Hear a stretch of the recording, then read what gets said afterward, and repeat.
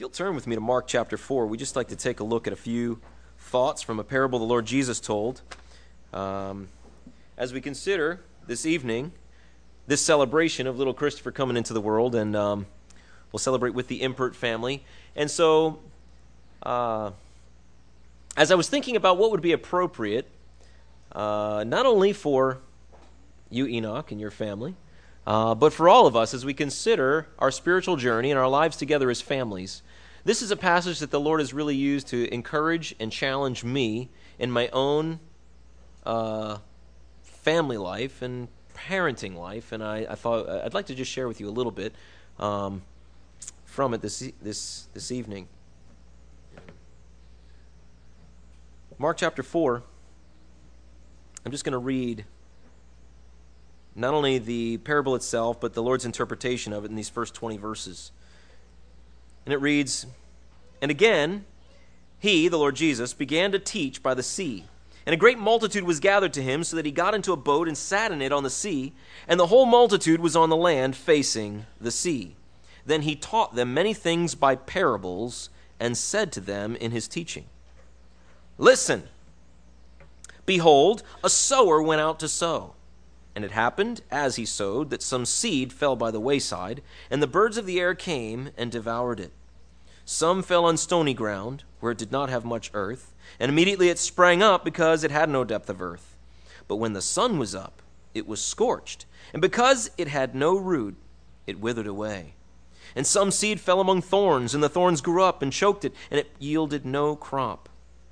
But the other seed fell on good ground, and it yielded a crop that sprang up, increased, and produced, some 30-fold, some 60, and some 100.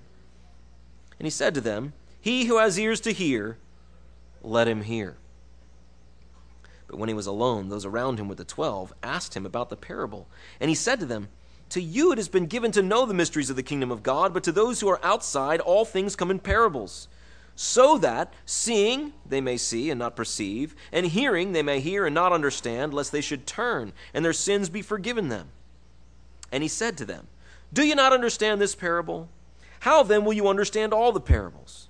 The sower sows the word, and these are the ones by the wayside where the word is sown. When they hear, Satan comes immediately and takes away the word that was sown in their hearts. These likewise are the ones sown on stony ground, who, when they hear the word, immediately receive it with gladness. And they have no root in themselves, and so endure only for a time. Afterward, when tribulation or persecution arises for the word's sake, immediately they stumble. Now these are the ones sown among the thorns. They are the ones who hear the word, and the cares of this world, the deceitfulness of riches, and the desires for other things, entering in, choke the word, and it becomes unfruitful. But these are the ones sown on good ground, those who hear the word, accept it, and bear fruit, some 30-fold, some 60, and some 100. So, Father, as we have opened your word this evening, you've given us not only a story to make us think, but an interpretation that we might make sure we get the application. And Father, like in that day, there are those who really didn't want to hear what you had to say, and so they really didn't receive from it.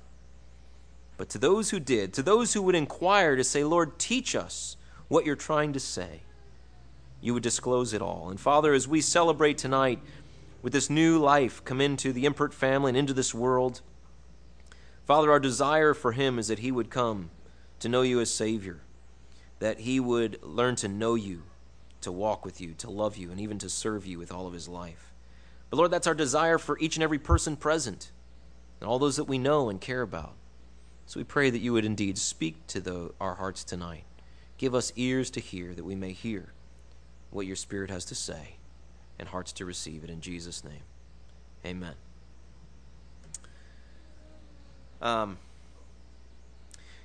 time when the Lord Jesus shared this parable was a turning point in his ministry, right? He had spoken things very clearly, but there was this rising element around him that would just nitpick at what he had to say and try to make it difficult for him even to teach. And so his strategy for using the parables was strategic in that his strategy was strategic. His purpose was strategic. He knew that if they were just looking for something to cast stones at him and they weren't really going to think about it, they wouldn't get anything out of the parable. But to those who would take the time, as he would say here in verse 24, with the same measure you put into it, you will be given. Those who would really seek, the Lord would speak to them. And I know in my earlier Christian years, I didn't appreciate these parables because I guess I just didn't invest in them. But as I said, the Lord has really spoken to me, especially in more recent times, and I really appreciate them. And so this particular one is one of the first ones, and he says, if you don't understand this, how are you going to understand the rest? So it seems to be a key parable. And at the time, the disciples were marveling at all the crowds, but the Lord would show him the disciples this, simply to tell them, listen, yes, there's lots of people. And they're all hearing the words, but it's not going to have the same effect. And you know, as a parent, as I look at my family, and I say, you know, we're all reading the Bible together at home. We're coming to Sunday school. We come to the messages. We hear the Word of God. But how can we know? What can we do to try to help there be an effect that we want to see in the lives of ourselves, our family, and those around us? And so I was reading this parable, and what struck me was this, you know, the Lord focuses in on the soils. And basically what he's saying is the soils where these seed fell are pictures of the hearts of hearers. And depending on the condition of those hearts will determine the outcome when they hear the Word of God. Well, as I looked back on my own life, and I remembered when we first bought our first home in Pembroke Pines and moved in, we had a big enough backyard. We thought, let's use some of it for a garden. And so we went and we bought some packages of seeds, and we went out and we marked off a plot of land, and we turned up the soil, and we planted some seeds. You know, some of the crop grew pretty well. And I was amazed at what came out of that yard. But some of them, they just didn't do well at all. And later I learned why. Because the soil in our backyard was not conducive to the kind of seed that we were trying to plant there. If I really wanted that seed to grow, it's not that you can't grow those things in South Florida, but you've got to do something to the soil. And when it becomes the right mixture of elements and minerals present in that soil, those seeds would grow. And so on some occasions we said, you know, it's not worth all that investment for those particular seeds. We'll just buy these because we know the soil is right for those. But you know, we can't do that with our family. Say, well, you know, the Word of God is the crop we need to see. And so what we've got to do then is say, well, as a parent, I can't make my children trust in Christ. I can't make them have a heart for the Lord, but I think the Lord is giving us some help to say, okay, what can I do to help cultivate the soil of the hearts in my home so that maybe they'll be conducive, maybe they'll be prepared for the seed? Because that's what I see here. As the Lord interprets the parable, he says here in verse 13, in verse 14, he says, the sower sows the word. You know, I might have been able to say as I looked at my garden in Pembroke Pines, well, you know, maybe I got a bad batch of seeds. And that's a possibility, right? That happens. But there's nothing wrong with the Word of God. The sower sowing the Word of God, there's nothing wrong with the Word. So really, the difference has to do with the soils, not the seed. And I said, okay, well, what can I do as I try to help my children in my home to have a heart that will receive the Word of God in their lives? Well, he says that there's 4 different kinds. One kind, well, you know, I meant before I got into all this just to make one extra note. Coming from Acts chapter 20, the Apostle Paul stopped by the Ephesian church. It was his last time he was going to see them, and he wanted to give them a challenge. Because he said, I'm not going to see you anymore. The Holy Spirit's made it very clear to me that I'm going to be arrested. I'm going to stand before the king, but I won't see you again. He fully expected that would be the end of his life. But what he said to them was this. He said, take heed to yourselves and to all the flock among which the Holy Spirit has made you overseers, to shepherd the church of God, which he purchased with his own blood.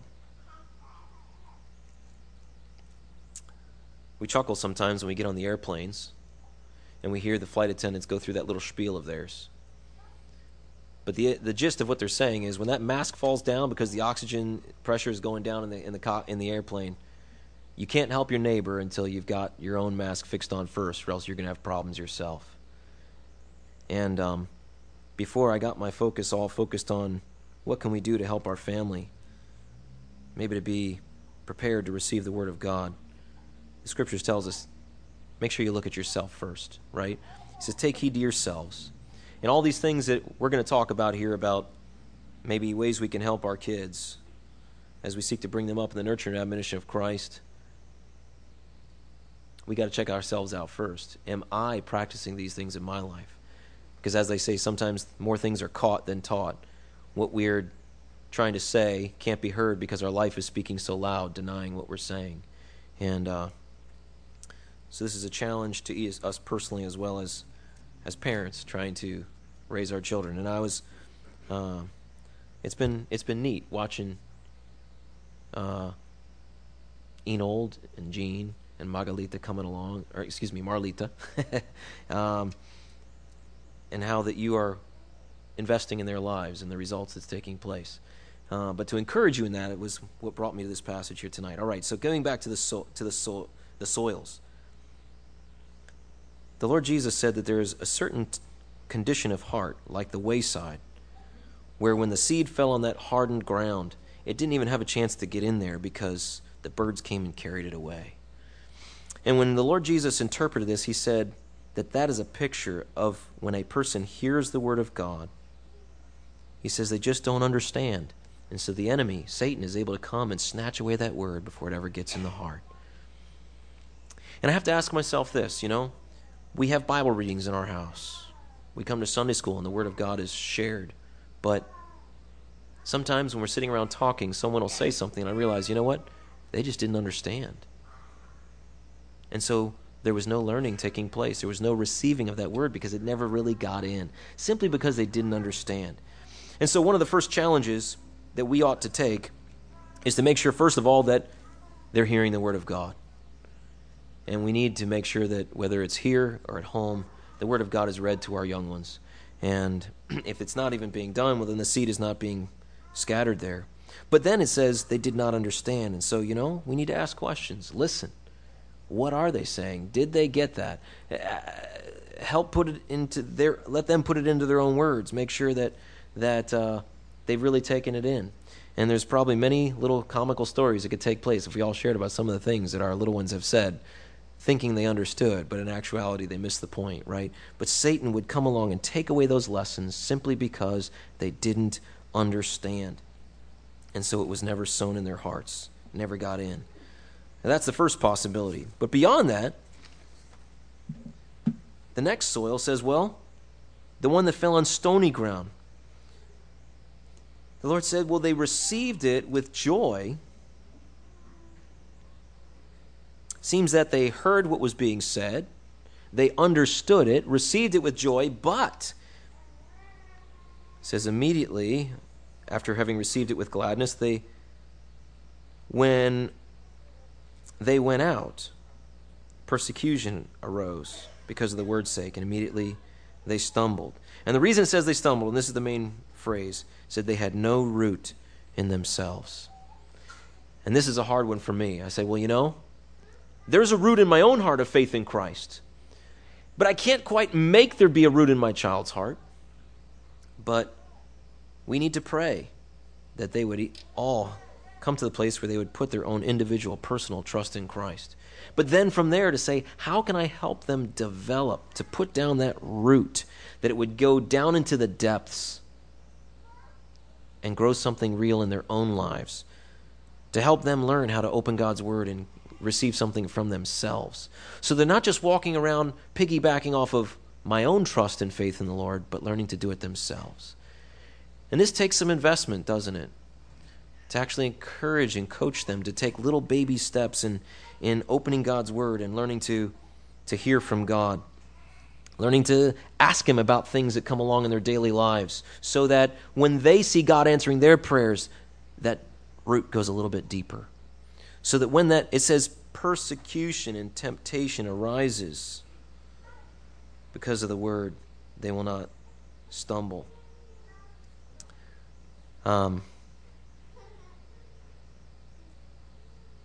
Maybe we need to take time to reveal to our children some of our own struggles so they can see how we deal with them. how we deal with hurts, pains, anger, financial troubles. So they can see, well, my mom and dad, they pray about these things. And they can pray with us and hear God answer. When they see that they've got an issue with their friend at school and say, well, talk to God about that. Pray and ask him to show you what to say. And their own root of faith begins to grow as they see God answering them and using those prayers. But that takes time. And what I'm afraid of in our culture today is that we're too busy to take the time to do these things, even within our own homes.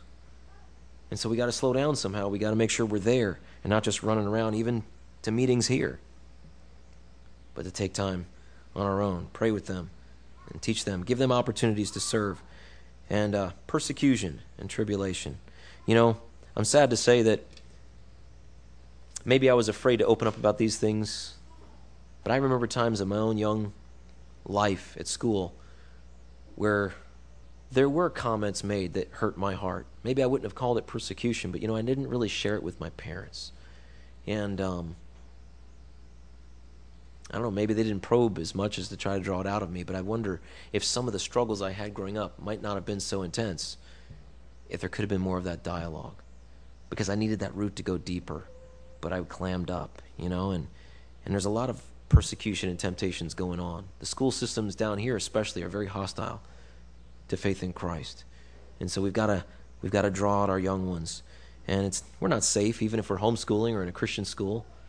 Maybe our guard drops a little bit sooner, and maybe it shouldn't.